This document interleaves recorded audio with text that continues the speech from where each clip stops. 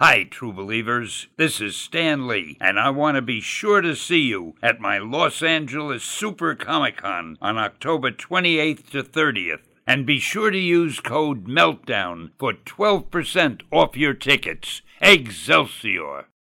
Hello, this is Matt Kennedy from Pod Sequentialism with Matt Kennedy, and we have another giveaway. So if you go to the Meltdown Comics website, which is meltcomics.com, and you subscribe to their newsletter, you can be entered into a contest to win tickets for the Guillermo del Toro 35mm film screening program at LACMA. You've heard us talk about the At Home with Monsters show on the program, and this is the film program that goes with it. So if you go and find the screening that you want to see, whether it's the October 21st Chronos screening or the Pan's Labyrinth October 28th screening, and then there's other screenings of things like Bride of Frankenstein and the two Hellboy movies, Pacific Rim, Crimson Peak, and other amazing things that he's programmed.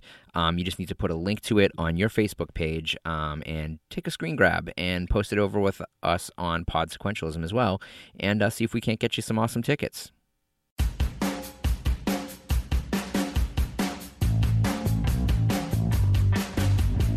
Hello and welcome to Pod Sequentialism. I'm your host, Matt Kennedy, and of course we are brought to you by Meltdown Comics and Collectibles and La Luz de Jesus Gallery and the Pop Sequentialism Traveling Exhibition of Comic Book Art. And I encourage you all to go to popsequentialism.com, that's P-O-P, and get yourself a signed copy of the book. They're starting to run out, but I still have a handful, and it's a good read. I've been told so. So my guest today is Scott Bybin. And Scott is, of course, one of the booking agents at Evil Twin Booking who handle acts like Pussy Riot. Yes. And Glenn Greenwald and the Yes Men. Yes. And you're also part of the Groucho Fractal performance thing. Yes. I won't call it a band, but band with no instruments. Yes. But the and I could probably do a whole show on just what it's like running Evil Twin Booking, because with acts like Pussy Riot and Glenn Greenwald and the Yes Men, you could probably fill 5 hours of great content. But I'm having Scott on today because after talking to him this year at the Politicon convention out in Pasadena, we started talking about cryptocurrencies. Yes. And I'm fascinated with cryptocurrencies, but I'm still not entirely sure I understand how they work, and I figured that the best person to have to come on the show and talk about this would be you. Well, thank you so much. Yes. So, and you mentioned something just the other day about a new cryptocurrency that you had told me about at that convention, which I think was going for 69 cents a piece at the time, and it's now $18. Oh, $14 or roughly. Yeah, but it's gone up considerably. Yeah. And I mean, if you think about that for a minute, just from an investment point of view, if you were to buy a stock for 69 cents and it were to shoot up to $12, $13, $14, it could be life-changing depending upon the size of your initial investment. And we've obviously, if people have been paying attention to Bitcoin and the amazing journey that Bitcoin had and has had and is having, there are people that were buying Bitcoins for less than $1, and at one point it was $900 or more per Bitcoin. What's Bitcoin at now? It's a little bit more than 600. Which is still incredible. Yeah. We're taping here at Meltdown Comics and Collectibles, and there's actually a Bitcoin machine, I guess you'd call it, like an ATM, a Bitcoin ATM here, yep. Which is in and of itself rather amazing. And another reason why I thought it would be great to do a show on this. I've tried to explain a little bit myself to like people who've struck up conversations about this, and I realized I kind of know how it works the way I kind of know how electricity works. But it's a lot easier for me to flick on a switch and know that a light goes on. And it seems like a lot of people are less informed about how cryptocurrencies work. So start from the beginning. Like, give me a little quick history of cryptocurrencies. Well, one of these days, cryptocurrencies are going to be as easy to use as flicking a switch. Mm-hmm. It's just because it's a relatively new technology that people are trying to figure out exactly how to dig in and work with them. So, the history of cryptocurrencies. Bitcoin is part of a family of cryptocurrencies that came out of the early cypherpunk conversations that were on, on the early internet, Mm-hmm. and the purpose was of Like early Al Gore internet or like Windows 95 internet? in the early 90s, there were all these different listservs where people would talk about cryptography and privacy, security, and whatnot. And those conversations have continued over the years. And one of the conversations that existed during that time, like in the 90s, was, how is it going to be possible to transmit currency over the internet? How do you exchange value? And this is, pre-PayPal. This is during the time when, if you told your mom that you were going to send your credit card number over the internet, she would freak out. Right. Yeah. I actually got burned on a Laserdisc deal through a Usenet Alt Movies Laserdisc forum of a Dutch trader for a copy of the uncut Lucio Fulci's The Beyond, and had to get a money order and sent it through mail. And so it did get burned, and would have loved to have had access to a higher trust system that cryptocurrency promises. And that's about that time. That's bad. It's before 98, so it's probably like 96, 97. Yeah, that sounds about right. But at the same time, I guess you have your receipt, which means close to nothing. Yeah, and by close, it means exactly nothing. Yes. Okay, so Bitcoin basically answered a lot of questions about how to have transactions between two people that don't know each other, or any number of parties who don't really know each other, but how can they trust that a certain transaction occurred? Like, for example, with Bitcoin, you can take a look at a ledger called the blockchain and see that a transaction occurred or not. And when I say transaction, I mean whether coins were sent to a particular account or sent from a particular account. At the core of Bitcoin is a technology called the blockchain, and that is a very fancy name for a distributed ledger. And when I say a ledger, I mean something like, just like a database. Like, think of like an Excel database. And in this database or ledger, you have some information in there, whether what type of transaction it is that's occurring. Are you sending coins? Are you receiving coins? Are these coins that have been quote unquote mined? Or which is a fancy way for saying that been created using some fancy math solving algorithm problem, which becomes kind of the cachet that people have agreed upon has value because there's only a certain amount. Okay. So let me start from the beginning. Okay. Let's explain the economy. Let's explain electronic economy. Okay. So people talk a lot about mining, and sometimes it's like very confusing as to what that means. What that means is that you're basically taking a computer and using the processor on that computer in order to guess at a bunch of junk math problems.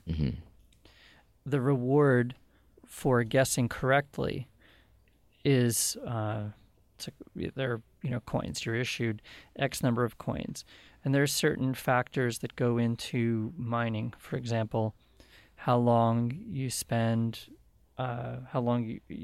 actually throwing your processor into it,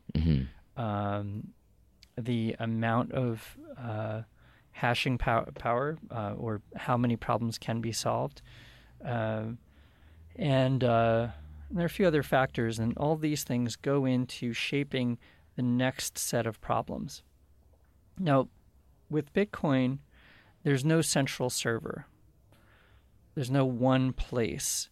All of the transactions actually happen distributed across the entire network. So you want to kind of think of Bitcoin or any cryptocurrency as a small kind of limited function supercomputer. So the So there's no one place. It's not like you're sending a request to a server. It functions more in the same way that a torrent system works. Right. So, like back in the Napster days, you would be dedicating a certain amount of space on your computer that would be containing a portion of the overall complete library of music, so not necessarily your own. If you pulled that off, then it would be maybe some of your own, but that you were contributing to the system by allowing a certain amount of your computer to be occupied for that. SETI, I think, did that too, where you could install a SETI program to keep their costs down, to keep searching for intelligent life elsewhere. Right. SETI, the search for extraterrestrial intelligence. Yes. So that was a very early system in which people would share the processing power and the memory on their computers. Usually when people were asleep, their computers would keep running. Another interesting project is Electric Sheep, this kind of a screensaver project that this guy Scott Draves put together. So there are a lot of different applications for distributed computing, and Bitcoin is one of them. So everybody has a record of every single transaction that occurred on this blockchain. So you're able to look at a code, a long string of numbers and letters together, to see whether a transaction had been sent or received, or whether coins had been mined or minted, so to say. And everybody's computer can store a copy of this blockchain. Currently, the blockchain, I think, is up to close to like 50 gigs. It's huge. It takes a really long time, or at least the Bitcoin blockchain is that large. I remember seeing a documentary about, in the early days of Bitcoin, people buying extra equipment in order to mine at home before the large Chinese farms got involved in Bitcoin mining. Yeah, so very early on, you could actually mine Bitcoin with your CPU, your central processing unit. And later, as it became more difficult, people started to use their GPU, their graphics processing unit, on their computer. And after a while, it became close to impossible to do that. You couldn't really get any reward in exchange for the electricity or time that you're putting into it. So a new piece of mining hardware came out called an ASIC, which is an application-specific integrated circuit, I believe, ASIC. And its sole function is basically just to mine Bitcoins. So at this point, the difficulty level is great because people set up mining farms in Iceland and in China, places where electricity is considerably cheaper. And they could just throw all this processing power into gathering coins. Now, there's a set limit to how many coins were to be produced at Bitcoin, right? So just like any other world economy, which might be based upon a gold standard or a petroleum standard, ostensibly, that the value is determined by the amount of this one thing. And in the case of Bitcoin, it's the total number of coins that will be available. And so by having access to these coins, you are guaranteed a value based on the initially perceived value of this finite amount of things. And like any commodity, over time, the value of it changes. So gold prices rise and drop depending upon the currency that you compare it to. And Bitcoins do as well, based on, I guess, the perception of the safety of the Bitcoin, because a couple years ago there was a major heist in the Bitcoin algorithm storage. Well, I mean, there have been a lot of different heists, and I guess we can go through that like during the talk. One of the ways in which Bitcoin maintains or increases its value is actually on exchanges. So there are a whole series of different cryptocurrency exchanges, one of which is called Poloniex, another one's called Bittrex, another one is BTC38. There are a bunch of different ones.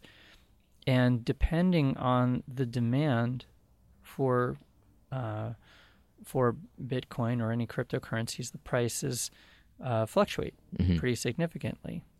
So you can go onto one of these exchanges, and some of them even accept national currencies like US dollars, euros, the yuan, whatever it is.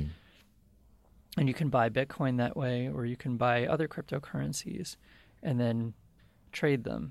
Now, is there a basic standard across all Bitcoin exchanges that the prices are regulated identically, or is it like any currency exchange, that you go to, that day by day it's going to change, which I guess that would change anyways, but that different exchanges, you can go to the airport and there can be an exchange to the left of you and an exchange to the right of you and have completely different exchange rates.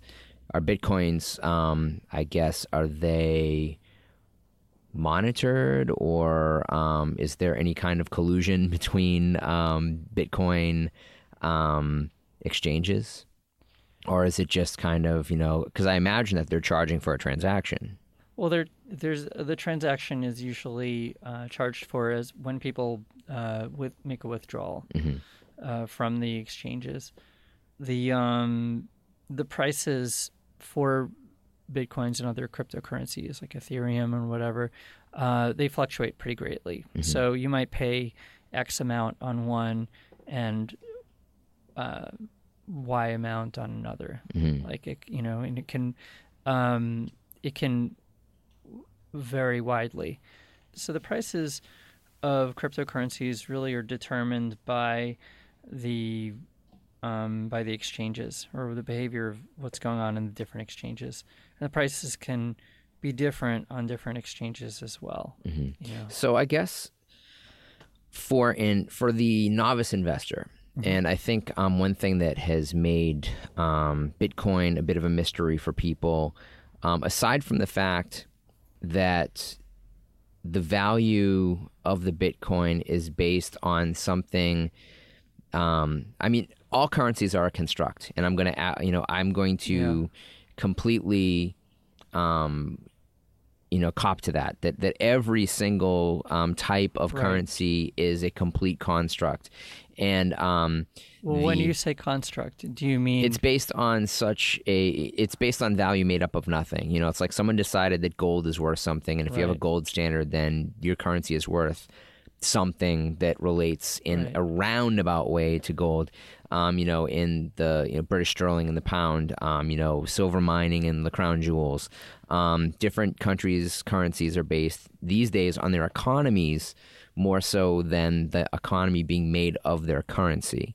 So when a country like Greece joins the EU and they have to change their central bank and their currency, the drachma or into the euro, it's going to be different than a country like Germany turning their Deutschmarks into the euro, because their economies are so drastically different, and so the country's economies will behave differently based on joining into even one single currency. So without there being a high export and consumer class for Greek goods, their cost of life and quality of life is going to be very different than in Germany, where there is a high consumer class and a large degree of exports. So that model being as it is, and I think if people understand anything about how economy works and how currencies work, they can look at something and say, okay, well, at some point the banks of the world have agreed that this criteria affects the value of each and every country's currency against each other based on their GDP and the ability to exploit goods within their borders and how much of the things created in their country are being sent outward. So when you look at a country like Zimbabwe, where a $300 trillion bill is worth about $90 in U.S. dollars. Right. And you're talking about like in incredible inflation, like mega inflation. But with cryptocurrency, what I think people have a problem understanding is, number one, how do they get the currency? How do they withdraw the currency?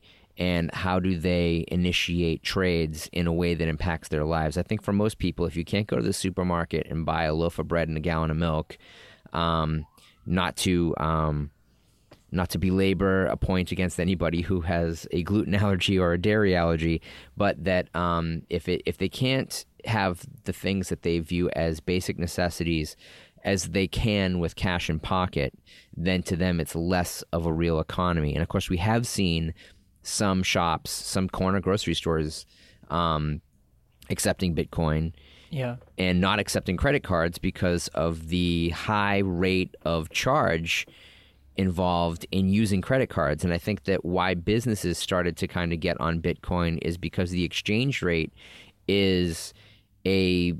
it's a plus or minus zero. There is a cost to it, but it is so much less of a cost than dealing with credit card companies and interest rates, PayPal, any of that stuff. So I think what would be really helpful for my audience and myself included among that is, what do you think is the fear that the common person has against just getting involved in cryptocurrencies? And what can you tell us that would quell that fear? That would say, well, I understand that this can be a concern to you, but the reason why you do it, why Scott is so involved in cryptocurrency, aside from the kind of, the freedom of being able to conduct a transaction with anybody in the world without a kind of big brother peering down your shoulder, and therefore the inability for agencies with no business to be snooping into people's private lives doing so. So aside from that, what is the benefit to John and Susie Q. Citizen using Bitcoin as opposed to the U.S. dollar? Well, currently, one of the advantages is that the percentage that comes out of it when you make a transaction is minuscule as compared to a credit card transaction. So when you're sending and receiving a Bitcoin or any other cryptocurrency, it's so small that vendors really benefit from it in a huge way, so that they don't have to pay for like a huge transaction fee. It's a good way of avoiding PayPal, which can be ridiculous in terms of its percentages as well. And of course, in a much larger way, it's a way for people to avoid paying tax.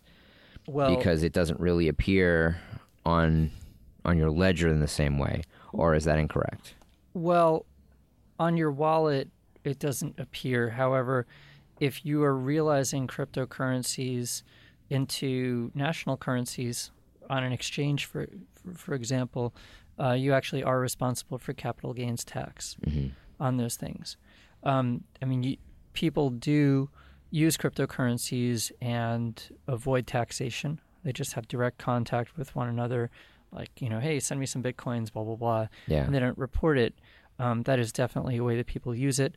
And then there's an entirely other part of Bitcoin that is fully involved in the business and financial instrument world.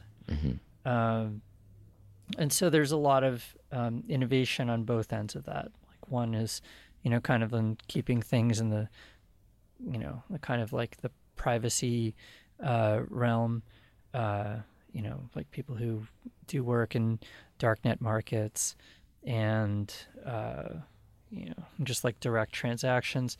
And then you have probably the first time a lot of people heard of Bitcoin was following the arrest of Ross Ulbricht. Yeah, who's darknet. What was his site? Was well, he did the I'm spacing on the name. Huge lawsuit. He was the Dread Pirate Roberts. Although he claims he wasn't. Well, he claims that he was.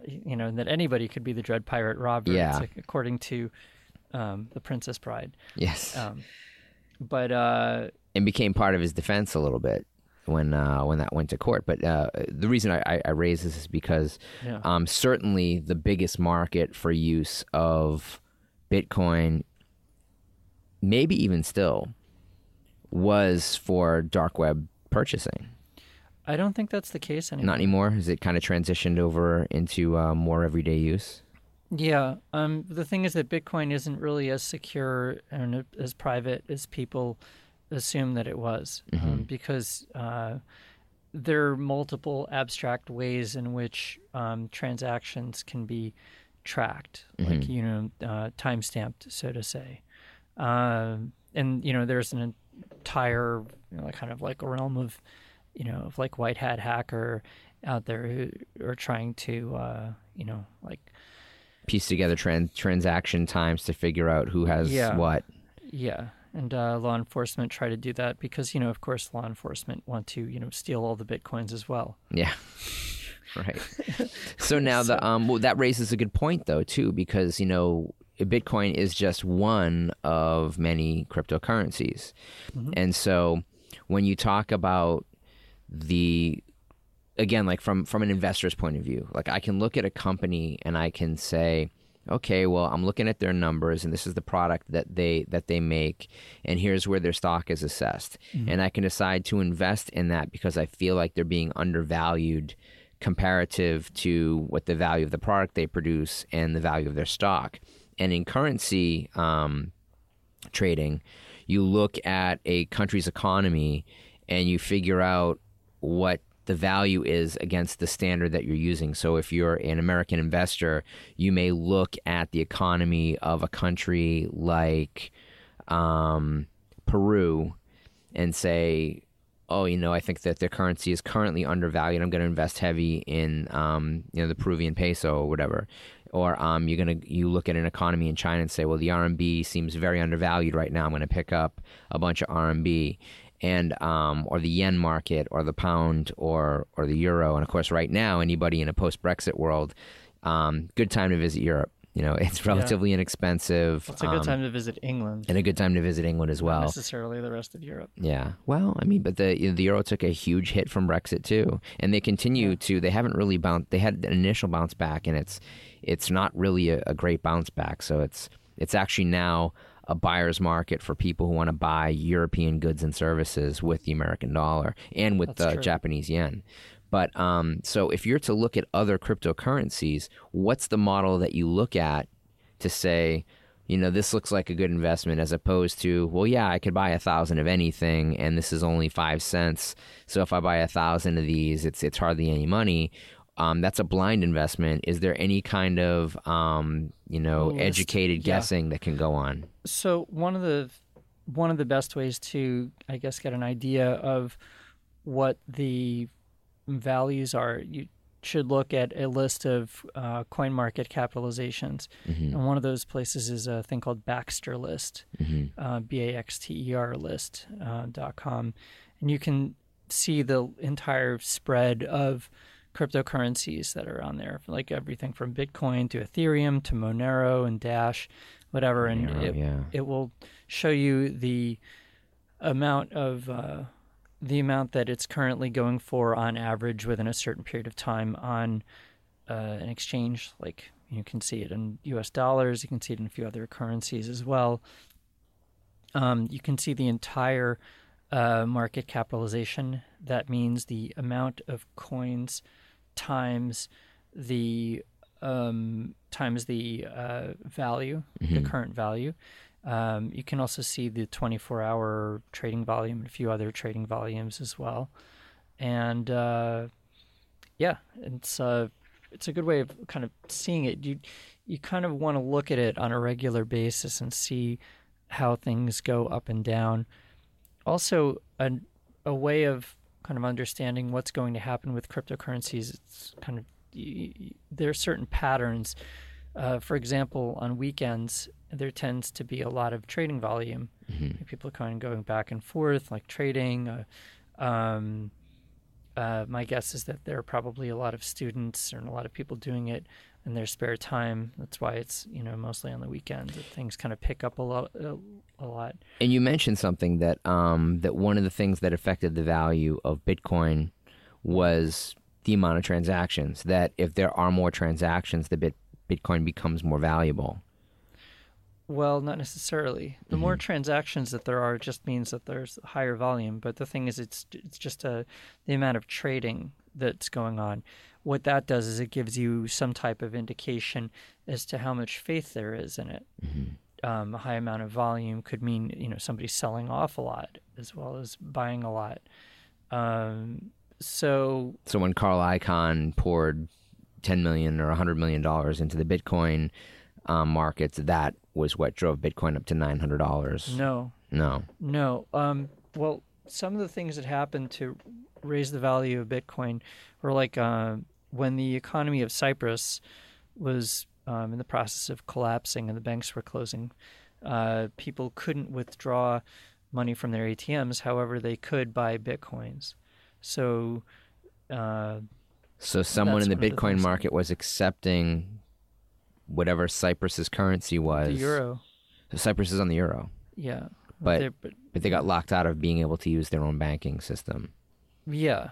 That it just became more difficult. And also there were a lot of places, like a lot of people who were selling Bitcoins, just, people who were kind of hanging out in Cyprus, because it happened to also be a big banking hub, for Russian oligarchs, Russian narcotics, the Russian mafia. Money. Yeah.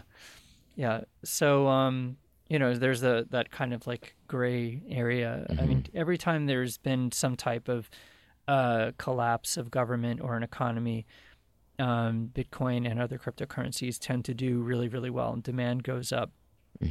So what was some of the other kind of big name currencies? Ethereum is, I think, the currency we were discussing at Politicon.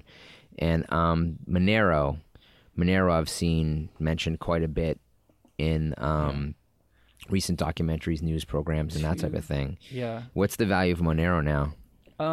Last time I checked, it was somewhere around $10 or $11. So it's still pretty low and comparative to, say, Bitcoin, and Ethereum at, say, 14. Right. So what did they start at? What was like the initial value accrued to a Monero or an Ethereum? Well, Ethereum was originally sold as part of a crowdfund where you could get 2,000 ethers, ether tokens, just for investing. So you get 2,000 in exchange for a Bitcoin, and I think a Bitcoin at that time was either like $370 or $400. It was somewhere around there. And when it launched, it went all the way up to about $6, I think, in the first day, and then it gradually went all the way down to, it was like, I don't know, like 40 cents, 50 cents. And then it hung out around 69 cents for a really long time. And a lot of people thought that the Ethereum project was going to fail and whatnot. So people kind of just dumped a lot of their coins. And then as people started to actually make use of some of the special features that are available in the Ethereum blockchain, there were actually more applications. That's when people started to buy a lot of Ether. So this is where it becomes a little bit more, science fiction comparative to it's science fact. But it is science fact. Yeah, but that when you think about, most people think about currency, just think about this. You spend money, whether it's paper or some kind of metal, and honestly, any coins can be made out of any metal. And the fact that we choose to make coins out of silver or gold is kind of this more and more everyday archaic notion of connecting it to something that's of supposed legitimate value rather than it being a symbol of something. Pennies are actually worth less face value than the copper the zinc even that they're made out of at this point, that it costs about 1.50 cents to make a penny. And there's every couple of years someone's like, we should do away with pennies. And then people are like, no, we love pennies even though we hate pennies. But pennies are great for making batteries when you're in a pinch. You see, there you go. You can basically take 11 pennies, scratch off one side of it so that you have a zinc and copper together, take a piece of cardboard the size of a penny, a Mm-hmm. little bit bigger than a penny, and stack them together, wrap them with some electrical tape, pour some vinegar on them or kombucha if you have some kombucha laying around, and you have a wire on one side and a wire on the other side. Who with extra And- kombucha needs a battery? I don't know. I'm kidding. I'm kidding. Yeah, I've actually made power supplies for LED lights in a pinch doing that. Yeah. Well, and It's fun. of course, it's a raw metal material that's made in a great little carrying form, but it happens Yeah. to be pressed. But the why I mention that is because with cryptocurrencies, you have all these other kind of cool things you can do with some of them. Right. Some of them have extra features. So okay. And code We'll a go- program into your number sequence. Well, let's go back a little bit. Let's talk about the blockchain. Sure. Okay. So, the blockchain on Bitcoin is a very basic thing that just would, at one point, would just record the coins that were mined, the sent and received coins. And I think it was it was either 2010 or 2011 that two security researchers named Travis Goodspeed and Dan Kaminsky decided that they were going to, quote unquote, hack Bitcoin. And what they did was they injected a packet of information onto the Bitcoin. One of those transactions was an ASCII image of Ben Bernanke. And the other one was an ASCII image of a security researcher who had passed away right around then, named Len Sassaman. These are And- Federal Reserve guys. Well, no, Len Sassaman was a hacker, like a very, Okay. very well-respected security researcher, hacker, the guy from the InfoSec world. And Ben Bernanke is the person that most people who were using Bitcoin at that point absolutely despised because he was the chairman of the Fed. Yeah. So they thought they were being funny. And they also made this assumption that Bitcoin was going to go away. At this time, Bitcoin was worth, it was worth in the pennies, and well, it wasn't a lot of money at all, and it didn't go away. What wound up happening is that people started thinking about things that could be applied on a blockchain, like a third-party verification thing that could be, what would basically obsolete a third-party verification company? Well, what about recording a deed? What about recording votes? What about recording, domain name registration? Like any type of thing that just requires like a little bit of data. You could record this, and anyone could take a look at the blockchain and confirm that this particular transaction had happened. So it was a really interesting innovation. It's like a receipt in a world that sort of didn't want receipts. It is a receipt. Well, Yeah. People definitely do want a receipt. In fact, that's the whole point of Bitcoin, is that basically you have this blockchain that shows a receipt of every single transaction. You can track every single transaction that's ever happened on the entire history. You just can't track where it comes from. It's coded behind a string of numbers and letters. And there are any number of ways that you can kind of obfuscate your identity, but when purchasing or sending or receiving them. But what I wanted to go on with was the next thing that happened where Bitcoin actually became like a bigger thing was Occupy Wall Street. Right. So what was really interesting to watch is that there was this confluence of things happening.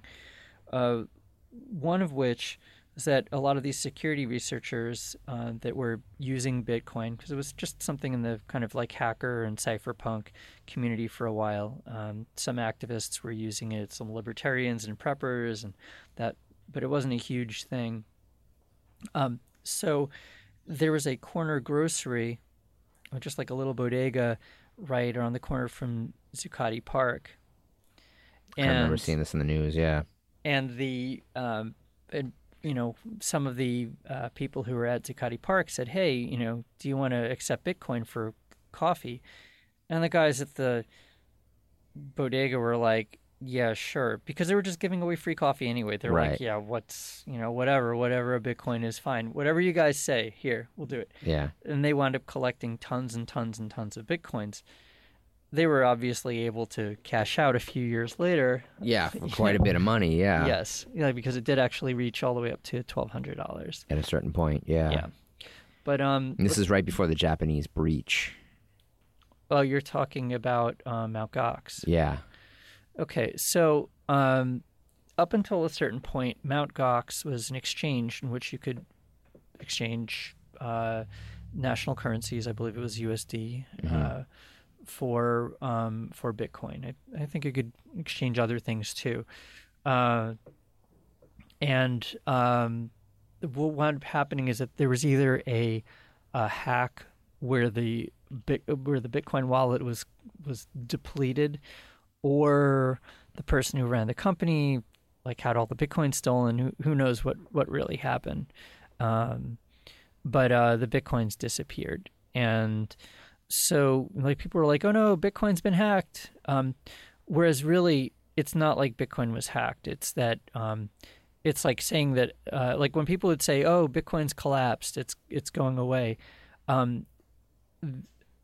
A currency does not go away if a bank gets robbed.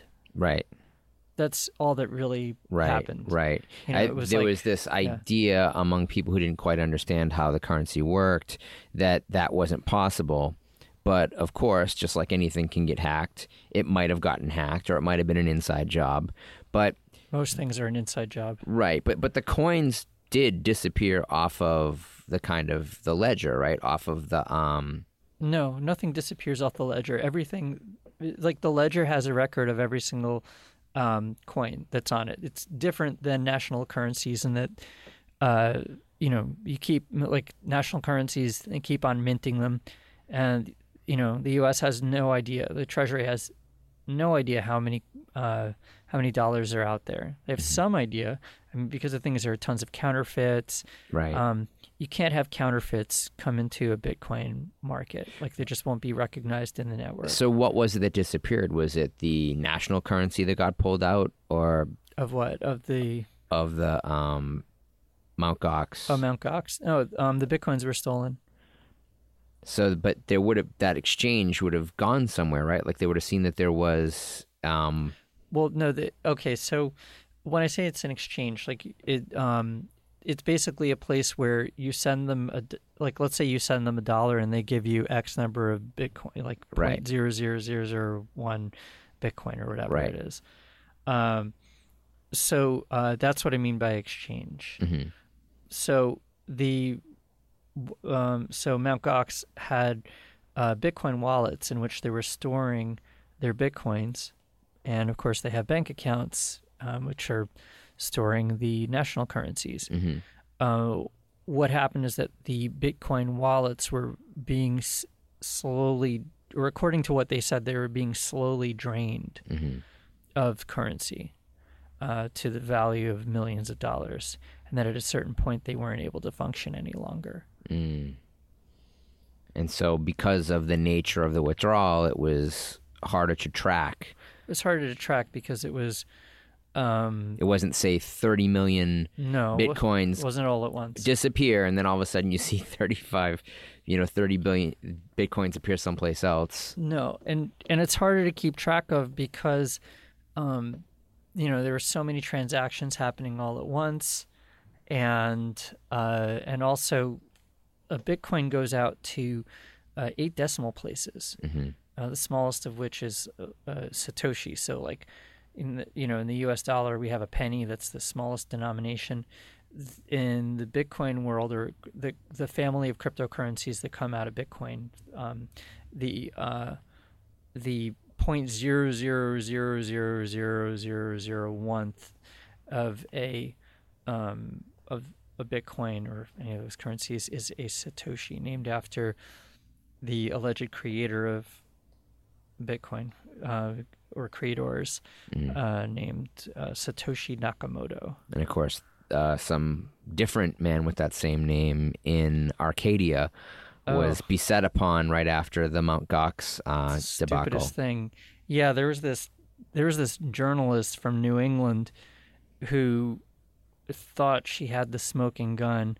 It's just really, really, really sloppy journalism, and wound up revealing this guy who's, just retired greenskeeper or something in Arcadia, like 5 blocks away from Din Tai Fung. It's just like this guy, just some dude, and he had no idea what they were talking about. And she accused him of playing dumb, and he clearly did not know what was happening. And it was kind of a ridiculous scenario. Yeah, but I think this lady was a nightmare. But there's a lot of that connected to reports of, like, mainstream reports of fiascos within cryptocurrency or any kind of family like that, is that because people don't get it, but because it's hot and it needs to be covered, they get covered by people that don't know what they're talking about, who have other people go and investigate shoddily, and it becomes this kind of quagmire of bad information. I won't say misinformation, because I don't think it's even that's the... It's not deliberate. Yeah, it's not intentional. It's just that people don't know, and in a culture where people are proud to be ignorant, mistakes are not really copped too quickly, and there's more of a defense of why somebody did something than just laying out, hey, look, you were wrong. And what do you think holds up the proliferation of cryptocurrencies from becoming more widely used, and the type of thing that you would see at Home Depot? Nothing. But it hasn't happened so far. So why do you think that is? Well, it's just a matter of time. I mean, I think that it is the future of how transactions in certain cases are going to happen. Mm-hmm. I mean, for example, if you have a person who's traveling around the world, whose job has them going to Bali one day, to next week they're in Russia. My old job. Just kidding. Yeah, wherever they are. I mean, a lot of software developers have to travel everywhere, and if you get paid in Bitcoin for your job, you're able to go across borders because your money, your wallet, is essentially in the ether. Mm-hmm. You're not traveling around with a suitcase full of doubloons, right? Or whatever, or balloons, depending on what kind of the clown economy. The clown economy, as opposed to the Spanish galleon economy. That's right. Well, let me ask you this. So, as you saw with the 2000 Ethers thing, and you'd invested, you were part of the Kickstart when that happened, It wasn't a Kickstarter thing, but it was a crowdfunder. Sorry. And stupidly, I didn't actually. Or maybe more intelligently, because you got in at 69 cents, and I think that it would have been more expensive if you had gotten in on the crowdfund.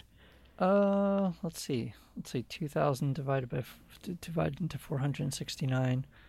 No, it's not. I mean, it. Not so dramatic a difference. No, it's not that dramatic of a difference. Unless you had bought 1 million. But I mean, I can't say, oh, I knew it, even though I felt like, I was thinking like, okay, this thing has a lot of people who are throwing their attention into it. It has certain features that people are kind of looking at and having wet dreams over, like the thing that makes Ethereum electric dreams. Exactly. Together in electric dreams. Yep. Yellow just played the other night. I know, we're just talking about Yellow. Oh, man. It's Giorgio Moroder. Right? Yeah. Did all the music for that. Yeah. And one of the dudes from Twin Peaks, early film for him. Oh my goodness. So okay. So here's one of the features of Ethereum that makes it very unique. Mm-hmm. You're able to store functional programs on the Ethereum blockchain, meaning that, like, let's say you were to create a program or some type of algorithm that could be referred to at a certain point. That's the kind of thing that's on there. Like, so for example, like let's say we're talking about the future of music, like when labels are obsolete, or we're talking about the future of film when studios are obsolete, publishing companies, like all these kind of like third parties Everything becomes direct to direct. Right, and that's eventually going to happen in some cases. But the thing that Ethereum allows you to do, like in this case, is it allows you to assign a I guess a series of points, such that like everybody's able to get paid at a certain point when the money comes in. So like let's say there's a download from iTunes, right? That money that comes in can be dispersed across the entire like spread that you program into it. And you can assign a spread for each person in the band, and 5 investors are 1,000 investors. And the publisher and like the writer, whoever needs to get paid can get paid. Right. And you don't need this, you don't need things like ASCAP. Right. So you set a threshold within the program, and then you hit an order of how people get paid, or everybody gets paid at once, however you want to do it. However you want to program it, yeah. That sounds like the best solution for QuickBooks. Well, that's why a lot of banks are now using blockchain technologies and creating their own private blockchains and cryptocurrencies, like for in-house verification.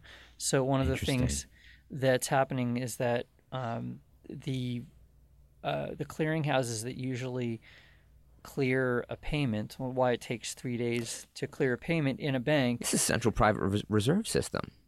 It's like an amazing mimic of the reserve system. No, it's not a mimic because it's not a mimic because actually you can have things verified without shenanigans and funny business. Right. Well, yeah. It's you take the banker out of the equation. Yes. But you have stations like, what were there, 12 reserve banks at a certain point. And so instead of it being for everyone, you're talking about them setting up internal cryptocurrencies for a single system. Right. Well, just for verification of payments. So, for example, let's say that somebody brings in somebody brings in a check, right, and puts a check into their account. Instead of taking 3 days for it to be verified, it can be verified within minutes. If you're using a system like that, seconds, I guess. Yeah, it's a very, very quick process. So, and it's also very useful in voting. Like, for example, a lot of people after the shenanigans that happened, surrounding Florida and Ohio and Nevada recently, or just during the Democratic primaries. Yeah, when votes were, there was a lot of like shenanigans with recording of votes, and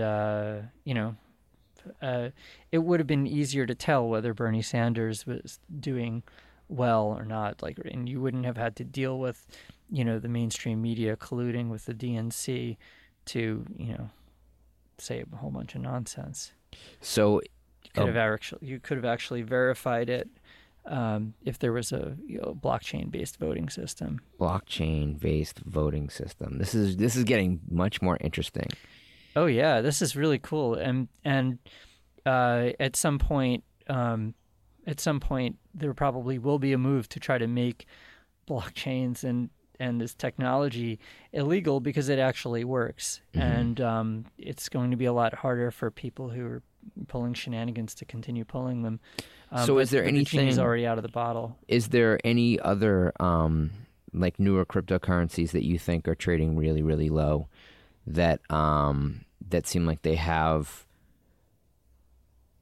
value that's going to be assessed relatively quickly, or that you think is taking a step in the next direction pretty soon?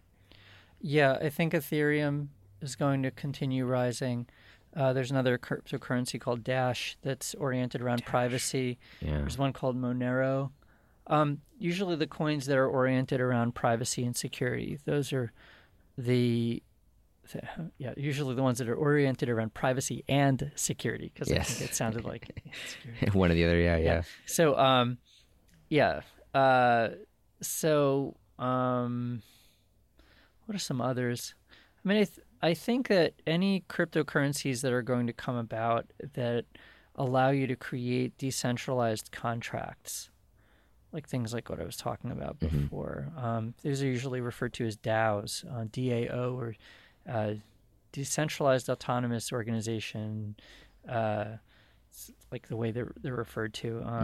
And there was actually recently a hack of a crowdfunding organization, so to say, called the DAO, where 50 million Ether were stolen from them after they did this $150 million crowdfund, because there was a bug in the programming language, which is called Solidity. Somebody made a recursive request that allowed them to withdraw $50 million worth of They Ether. use that programmable nature of the currency itself Yeah, they to just hack the program to hit a certain point and then embezzle money out. right, because it was just a nascent. It's a nascent language. Yeah. At some point, there will be safeguards, but it's been amazing to just look at some of the innovation and the discussions that come out of everything that happened from that transaction. It was just, it was like, because there were certain safeguards in the currency that I guess basically they had 27 days once the hack happened in order to decide what to do. Would the people at Ethereum do what's called forking the blockchain? Would they remove the transaction of the 50 million Ether withdrawal? Would they remove that from the blockchain, or would they just call it a loss? Well, they chose not to fork it, right? No, they did. They did. They did fork it, and that created a whole backlash. And so now there are two currencies that are Ethereum. There's Ethereum and Ethereum Classic. Ethereum Classic is the one that hasn't been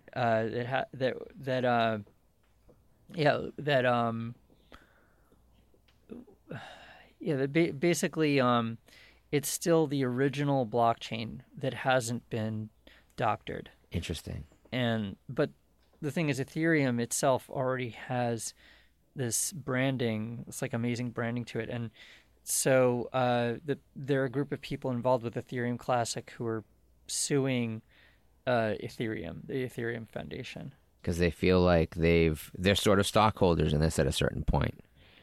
Well, I guess they're stakeholders and stockholders. Like, it's not really like stocks. Not like stock. That's a bad really, example. Yeah. Yeah, you can't really think of it. They're like think chairman of of the board. That. Yeah, it's like saying vegan pastrami. It's Right. Not pastrami. Doesn't please anybody who likes pastrami, and the vegans don't care because they don't know. Well, I actually like vegan pastrami. Then you chose the bad example. No. It's like plastic vegan chocolate. Well, it. No more analogies. Yeah. Hashtag no more analogies. But Okay.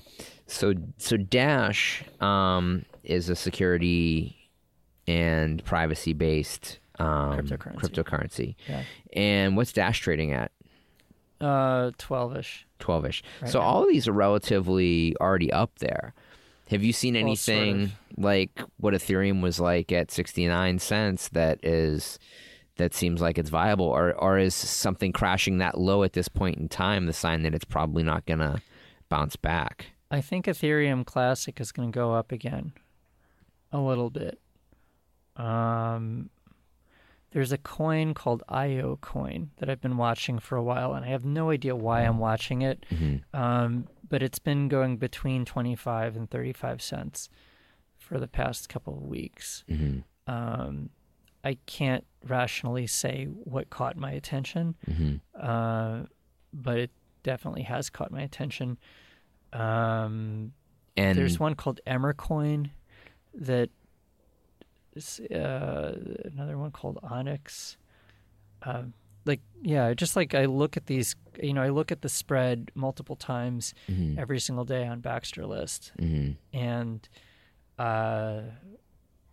Baxter List, funded by the Fantastic Four. Yes. Not at all. But so these exchanges, which are now becoming, I'm sure at this point, like Baxter List is in the Wall Street Journal. You know that if you're looking at your NASDAQs and you're looking at, other stock markets, it's not. So it hasn't even hit the standard financial coverage. No. Everybody, if you take nothing out of this podcast, get on the Baxter List, because this is why cryptocurrency should be of utmost importance to anybody who's interested in anything that we talk about here. Two things. First of all, that you get to decide by where you're putting your money in a cryptocurrency with the philosophy behind it. This has never happened in modern finance, that you can choose the actual method of value, that the tradable portion of the value of something can be so inherently and perfectly connected to the philosophy behind its own existence. So when we talk about things like Ethereum and the ability to encode through the chain, through the blockchain, which is itself a kind of skeleton of an economic system, and meaning that it's more than the backbone, that it provides you with all of the functionality that you need for an economic system, that by using different aspects and different capabilities of what can be used in the blockchain for that specific currency, you are saying, you know what? If someone sets up an art-based cryptocurrency, you can say, okay, well, what's your market? And by looking at the blockchain, and by looking at the idea positioned as the core value of the currency, it's right there. It's just the most obvious thing. It's not as esoteric as I believe in this country. I don't think anybody who trades currency says, I'm going to buy a lot of RMB because I love China, or I'm going to buy a lot of euros because I love, Croatia, France, and Germany, or I'm going to buy a lot of pesos because I love Mexico. They're looking at value systems, and they're looking at predicting the value of something to go up based on what you know about a national economy. And if you follow finance and you look at how currencies can be manipulated, it's based on the amount of information a government is willing to give up. And when systems collapse, as they did in 2008 with the housing market, it's because there were a handful of guys that saw that the system was completely out of control. And they reported and reported and reported to the U.S. government about this.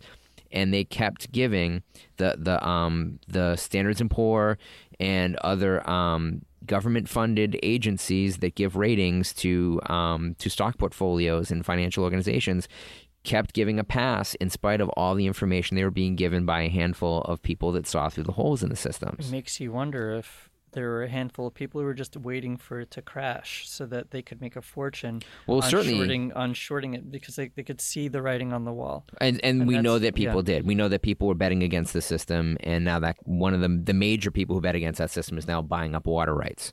Yeah. And we talked about this offline just the other day. We did. About say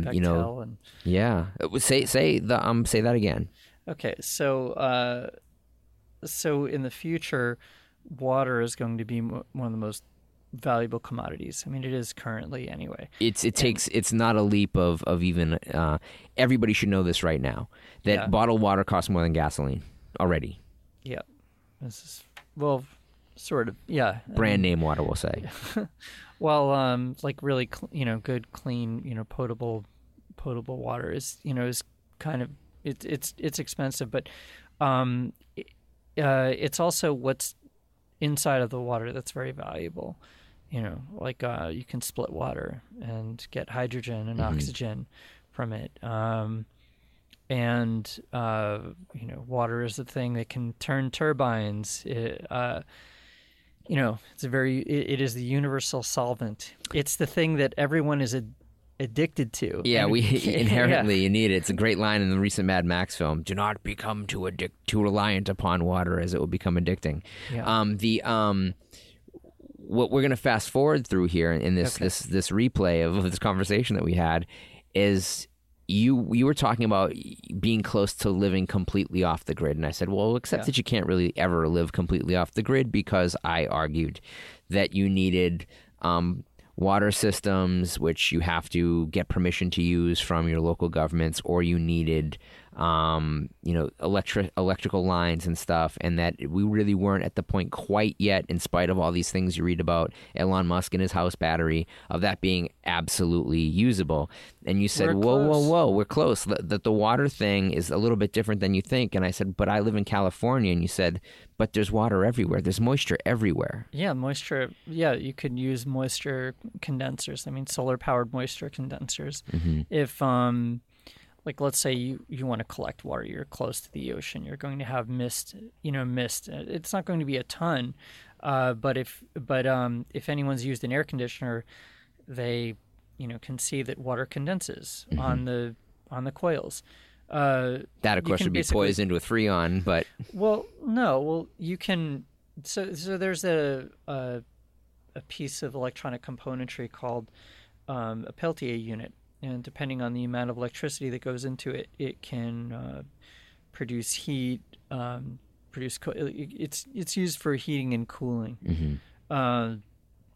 And if you have something that is cool enough, you can condense water. And if you're very clever about the way to capture the moisture in the air, I mean, you can use it for anything you want. Yeah, and I think that that's going to be very significant. I mean, we even saw in Star Wars, the original Star Wars, Luke had to go out and collect water from the water condensers that are, out in the desert. But that isn't science fiction. It is a reality, and at some point in time, considering climate change, considering what's going on with the economy, we're probably going to wind up seeing tons of water collection units like that. Is there a cryptocurrency that is based on water economics? No, but that's really interesting. And rule number 34 of the internet is if there is something that exists, there is porn of it. And rule number 35 is if that porn does not exist, it is therefore your obligation to create make that. it. Yeah, so now you have to create. I have to create the water cryptocurrency. Cryptocurrency. Well, right? I know who I have to call. I saw the movie last year. Ghostbusters. No. But I think that's probably a good place to almost leave off, because I'm going to double back to a couple things. And, the point that we were making before we started talking about, the water condensers, is that why it is important for everybody to get an interest in cryptocurrency is that world economies are built around countries or groups of countries, and these countries can fail militarily. They can make decisions that bankrupt the idea that powers the economy. As we said, every currency is built on absolutely nothing. It's an idea. Money is worth something because we think it is worth something, and not because it is actually valuable. Gold has uses. It's based on consensus. Yeah, it's a consensus that people agree. One thing that's wonderful about cryptocurrencies is that when you join into by your purchase, by your investment into a cryptocurrency, you're a part of a group of believers in that currency. Inherently, yeah, and but it doesn't make it better. It doesn't make it better or worse. It's just another layer of complexity in your life, and one that is not encumbered by local governing laws. One that is not encumbered by your government's military budget. Depending on your perspective. Depending on your perspective, because currently it's not. Although the collapse of economies are good for cryptocurrencies. It's not very enforceable, but there are definitely a lot of laws, like financial compliance laws that are out there, and especially after the explosion of the Bitcoin market, that people that were setting up Bitcoin markets in the U.S. were seen as being unlicensed banks, essentially, and then had to provide paperwork which brought them under government Right, but the thing is, like, as you have more and more complex responses Auditing, to these, to these systems, you're going to have both the proponents and the opposition innovating to figure out ways of doing what it is that they, that they're best at doing. I mean, governments, and in the case of governments, oppressing, and in the case of individuals, like trying to, push forward with their freedoms. I think we all want to do the best that we can, and then we find out something and that we disagree with, and we have to weigh up in the morality of how we live our lives with the consequences of our spending power. And I think that a lot of people, especially, and I'm not going to vilify Americans. I'm American, and I do travel the world a lot, and I see the You're way a that villain, people, though. I see there are guns on your shirt. there are You guns must on be my a shirt. villain. I must be. Well, this is my Michael I'm Moore gonna would be, have a field day with you.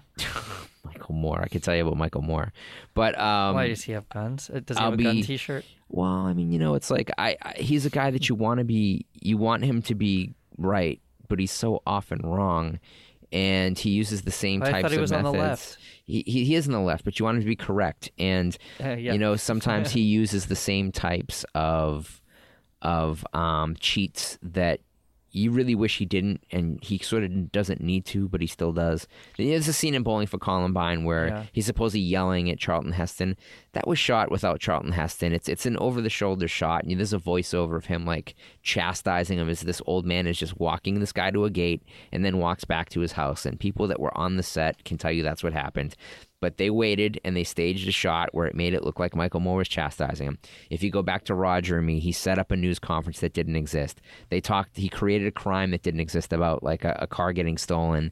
He's done these things that I think work against the fact of being a documentarian. It's like if you're manufacturing the news, then you're not making a documentary. When that drives me crazy. Like when CNN had this, their broadcast from the Middle East during the first Gulf War, and actually it was shot in some studio in Georgia, and they just kind of put a couple of palm trees that were in the studio in the background and a green screen. We're almost getting to some yes men territory here, which is fabulous. People who don't know, and Scott books the yes men for speaking engagements, geniuses of what you might call culture jamming, and the identity correction, just fabulous stuff, like putting people who need to be on notice, whether it's pretending to be somebody from the World Bank or someone from Exxon or whatever. Here's what they do. The magic of what they do is that they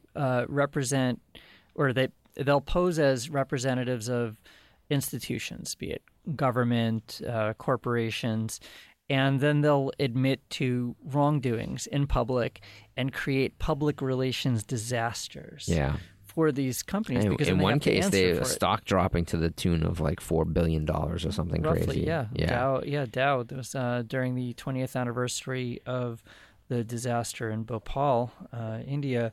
It was like 20,000 people died at once, and then over time, 100,000 people or so have died as a result of this chemical explosion. And on the 20th anniversary, the BBC were hunting around to get a quote from the Dow Chemical Company, and they came upon a website that looked like Dow. Exactly. It was a spoof called DowEthics.com, and it was a new program that Dow it was a spoof program that Dow were allegedly launching. The spoof was created by the Yes Men, and they they claimed that they were taking a new environmental stance. And so the BBC thought that this was very, very interesting. And we're going to make restitution. They were going to pay all this money over years. $5.7 billion cleanup plan, and so Andy Bickelbaum from the Yes Men wound up going on BBC's largest news broadcast, and within an hour, of him making this announcement, the stock plummeted. Plummeted. Well, $3.5 billion in trading, but just within an hour. But then it recovered. Yeah. But it was a very interesting way of seeing that actually the doing good would be detrimental. Be punished. Yeah. They were punished. But I do think that things are kind of changing. I do think so, and I think that we're starting to see, the alternate economies. They're going to become bigger and bigger and bigger, and they're going to just kind of obsolete the old sketchy way of doing things that the kind of the baby boomer generation are kind of propping up. If you look at like a map of all economy, so not just above the board stuff, but if you look at illegal business, then you're seeing that I think petroleum and energy is still absolutely number one. And I think that water is either number 2 or 3, but number 3 is narcotics. Yeah. And so that's a hidden economy. And well, they have no idea how much is really generated. They're just making these assumptions. Right. And we don't really know. Right. We don't know any of this stuff. I mean, we don't know how much gold is in the world. Right. Like the numbers that govern the value of gold are built really only around what we know is in Europe and we know is in America before World War I. And that doesn't include any of the gold that was in Asia, any of the gold that was in South America, any of the gold that, that was, rounded up and carted off by the Japanese and buried in the Philippines and Indonesia and places like that. And, the amount of gold that was being shipped out of Europe by the Germans in just what we caught would affect the global market price of gold today. If it was added into these other numbers, you'd realize that it's not that rare a resource. There's also been speculation that there's a ton of petroleum that we're not reaching the end of petroleum, and that it's renewable and things like that's possible. I don't necessarily agree with that. I don't necessarily agree with it either. Yeah, because if that were the case, I don't think that there would be as much investment in extracting the oil from the tar sands in the way that it's being fracking. done. Well, it's way less expensive. And it was at the point where it became a new thing, it was seen as being less of environmentally impactful. So you would be rewarded for switching from drilling into fracking, when now we know that fracking is probably as bad or worse than actually drilling. That what it does to upset water tables and things like that is actually worse than if you just drilled holes all over the place. But at the time when this became a thing, it was seen as an alternative to coal and an alternative to petroleum drilling, and so I think that's why that took off. But regardless of whether it is a resource that again it has value because we say it has value.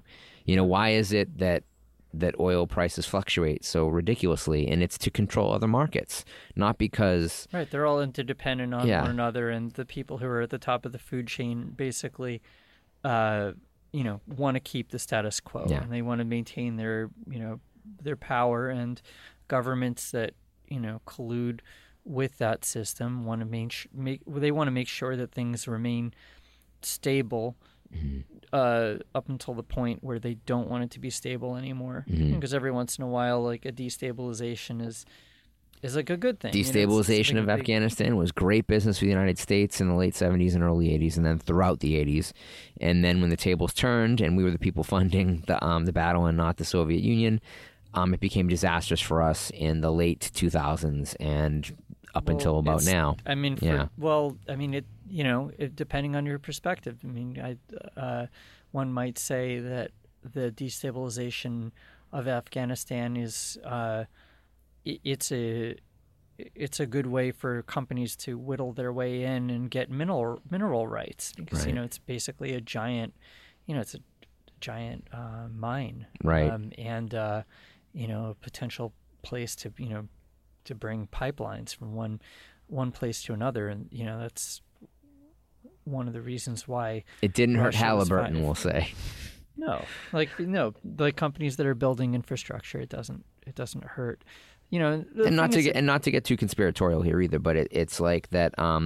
In a way, as we're seeing that corporations are having the powers of countries, so now are economic systems that are not country connected, that are independent. And so the way to level the playing field, so to speak, for the layperson, for you or I, those of us who don't go to Bilderberg meetings on a regular basis, or aren't heads of, not on a regular basis. Oh, okay. I haven't been invited in years. This is an incident, briefcase and urine, but That's why I won't be invited to the inauguration either. But I digress. Your urine collection. For moisture, of course. But the way that it becomes a more of a level playing field is that if you are able to create and maintain an economy among like-minded people, it gives you power to people who are outside of your economy, and that's really what economic systems are. Yeah. Economic systems are collections of people who use the same unit of value to get and access goods from other people who use a different but same in that group unit of value to get what they need, and how one gets leverage over the other. That is economics. Economics say that if somebody wins, somebody loses. That something has to go up for something to go down, and that is true in any system that accrues value. But if you get to choose what the underlying theme of your currency is, then you at least have somewhat of a moral high ground, and you get to know that by use of this currency, you are not inadvertently contributing to policies that are controlled by military regimes or political regimes. That it is, in this case, money's just money. What people also don't understand generally about money is that by supporting a currency and by using a currency, you are interconnected without an ability to not be to the policies of the government that issues that currency and the policies of whoever owns the bond on that currency. When we talk about things like the Federal Reserve, people will probably know at this point to a certain degree that the Federal Reserve is not federal and that it is not a government agency. It is a private agency that issues a bond of value for loaning money to the United States government, so that every piece of currency in the United States is debt. It is not value. It's the opposite of value. But the stability of that currency to other nations and to people who live in the U.S. gives value in its buying power against other goods and services. That may sound like a lot. If you kind of think about it and dissect it, it's really pretty basic. And it means that you can never confuse the actual product for the stock value of that product. There are amazing products whose stock is worth very little, and there are amazing stocks based on products that are absolute crap. And sometimes with smart investors, it's like religion. It's entirely based on faith. The sizzle and the steak. The sizzle and the steak. Right. Like it's like, there are plenty of people that believe in a bunch of nonsense. Mm-hmm. And they have a lot of faith in it, mm-hmm. and they know it's absolutely correct. Mm-hmm. And they'll all die happier than we will. Well, unless there's, self-hatred and flagellation involved in it. Some people are into that. And yeah. I think that's actually where we'll probably leave it, because I think that it's given people enough stuff to go out and research, because this was a really rich food. This is like all research. Yeah, get to the Baxter list, check that stuff out. Look into things like Ethereum, look into things like Monero and Dash. You can start looking into the split between Ethereum and Ethereum Classic, but look into Bitcoin and start studying the history of that. The best way to understand how a cryptocurrency works is to actually buy it and use it, and it's really easy to do. It's really, really super easy to do. It's just like. There's a website called Coinbase. Mm-hmm. You can buy Bitcoin or Ethereum using your bank account. Mm-hmm. There's another website where you can transfer your cryptocurrencies from one into another. Like you could change Bitcoin into Dash or mm-hmm. Ethereum or whatever on a website called Shapeshift.io. You can use the classic exchanges and get a better rate. You can even go to this website, We Sell Doges, where you can buy Dogecoin. I spell that? We, W-E, mm-hmm. sell, S-E-L-L, Doges, D-O-G-E-S. D-O-G-E-S. Yeah, we sell Doges.com. And you can buy Dogecoin for, 5 cents per thousand over the going rate. So it's not that much, like if you're buying 1 million Dogecoin. I don't know. Dogecoin is something I wish we dug into a little bit during this talk. if you want to kind of put it back. Quick recap. Well, give me the a bullet sentence about Doges. Okay, so Dogecoin was a cryptocurrency created by this guy named Jackson Palmer as a joke cryptocurrency. And he thought, okay, we're going to create a cryptocurrency where we're going to have 100 million.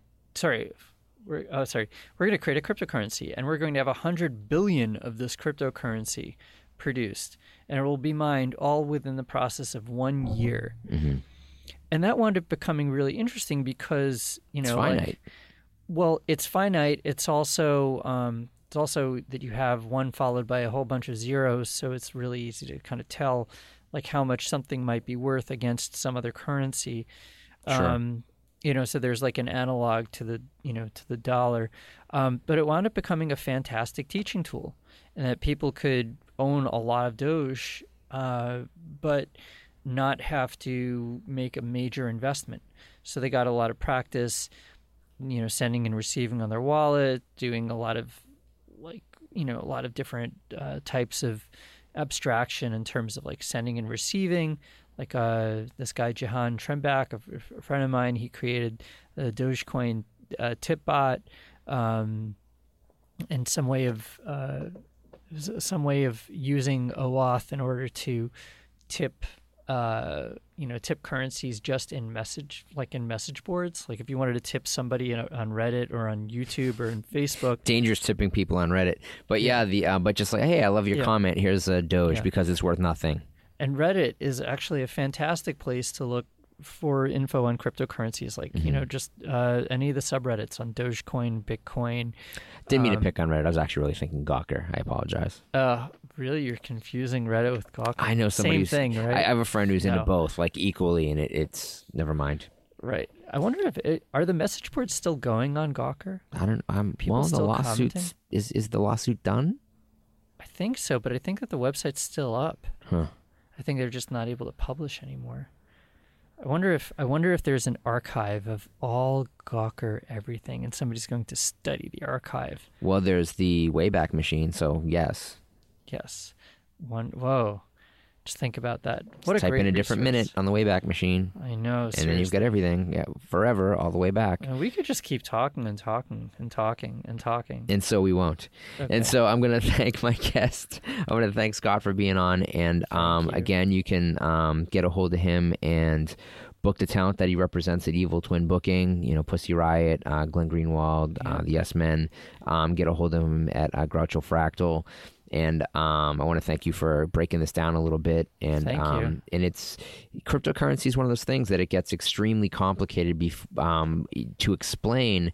It's like baseball. It's like until you watch a game played, if I were to describe how baseball is played, it would sound really, really difficult. But once you sit and watch it, it's like, why does he go to second base? He has to. Well, I could describe baseball very easily. Okay, imagine a bunch of people that really, really, really, really get off on watching paint dry. That's golf. That's golf. No, that is baseball. No, I love baseball. And occasionally there might be a drip. Somebody just might have been sloppy with the way that they brushed it. So not true. You're right. There's so much that happens during baseball. It's totally not for people who really like being frustrated. I am from Boston, so I can't combat that. People love being frustrated in Boston. Yankees suck. You should have a Chris Dunkin' Wren. Donuts rules and the Yankees suck. Get Chris Wren on your show. He's the guy who made those Yankees suck T-shirts that we're selling all around Boston. And Chris Wren. No, Chris. Yeah, he runs Bridge 9 Records. Oh, okay. Yeah, back when I used to run a punk rock label. When he was really young, he asked, "Hey, how do I start a label?" I feel like I know that dude. I may already know him. He's awesome. He's from the scene. Interesting. Punk well, kid. Yeah. Like I said. And before I forget, and maybe we'll switch this up and we'll edit it into the episode earlier. Of course, we have a contest, and if you go to iTunes and you subscribe to Pod Sequentialism with Matt Kennedy, and you take a screen grab of that and you post it on my wall on Facebook at the Pod Sequentialism page, you can win 2 free tickets to see At Home with Monsters, the Guillermo del Toro exhibition at LACMA. No, you won't, because I already won. I'm sorry. You get nothing. I won. You I get won nothing. already. No, You're sorry. like a cryptocurrency billionaire. You should be buying. I have them all tickets. the tickets. I have all the tickets. I bought all the tickets. Hashtag all the tickets. That's right. And I'm going to have a theater. I'm just going to watch. But don't do that because iTunes doesn't have it. We have all the tickets, every one of them, and for the next all your 5 base years, belong to us. Yes, all your tickets belong to us. But anyways, Actually, I'm just kidding. Like, please The, go on iTunes and take a screen grab of a you screen grab. subscribing to the Pod Sequentialism podcast. get all grabby. And if you've listened to this, you have questions about cryptocurrency, you can post those questions also on the Facebook at Pod Sequentialism. And I will forward questions on to Scott, and I'm going to do that with other guests as well. So if you have any questions about any of the things that we've talked about, this is almost 50 episodes in, actually. 50 episodes. Yeah. Whoa, Yeah. that's amazing. It is. What are you going to do on your 100th episode? On my 100th episode, just like Gigi Allen, I'm going to die on stage. But and since that didn't happen, I guess I don't have to do that either. Right. So at this point, you'll just do like Gigi Allen and diarrhea on stage. At Ratskellers. Take my wife, please. So again, I will say thank you. And I was going to say something else, though. I was going to hype something else. EvilTwinBooking.org. EvilTwinBooking.org. But there's also GrouchoFractal.org. follow us on Instagram. Pod Sequentialism on Instagram. Follow us on Twitter. Oh, and if you are an advertiser looking to reach this prime demographic, please also reach out to us. Contact us on Facebook, on Twitter, on Instagram. Send me an email to info@popsequentialism.com. And thank you for listening. Thanks so much for having me.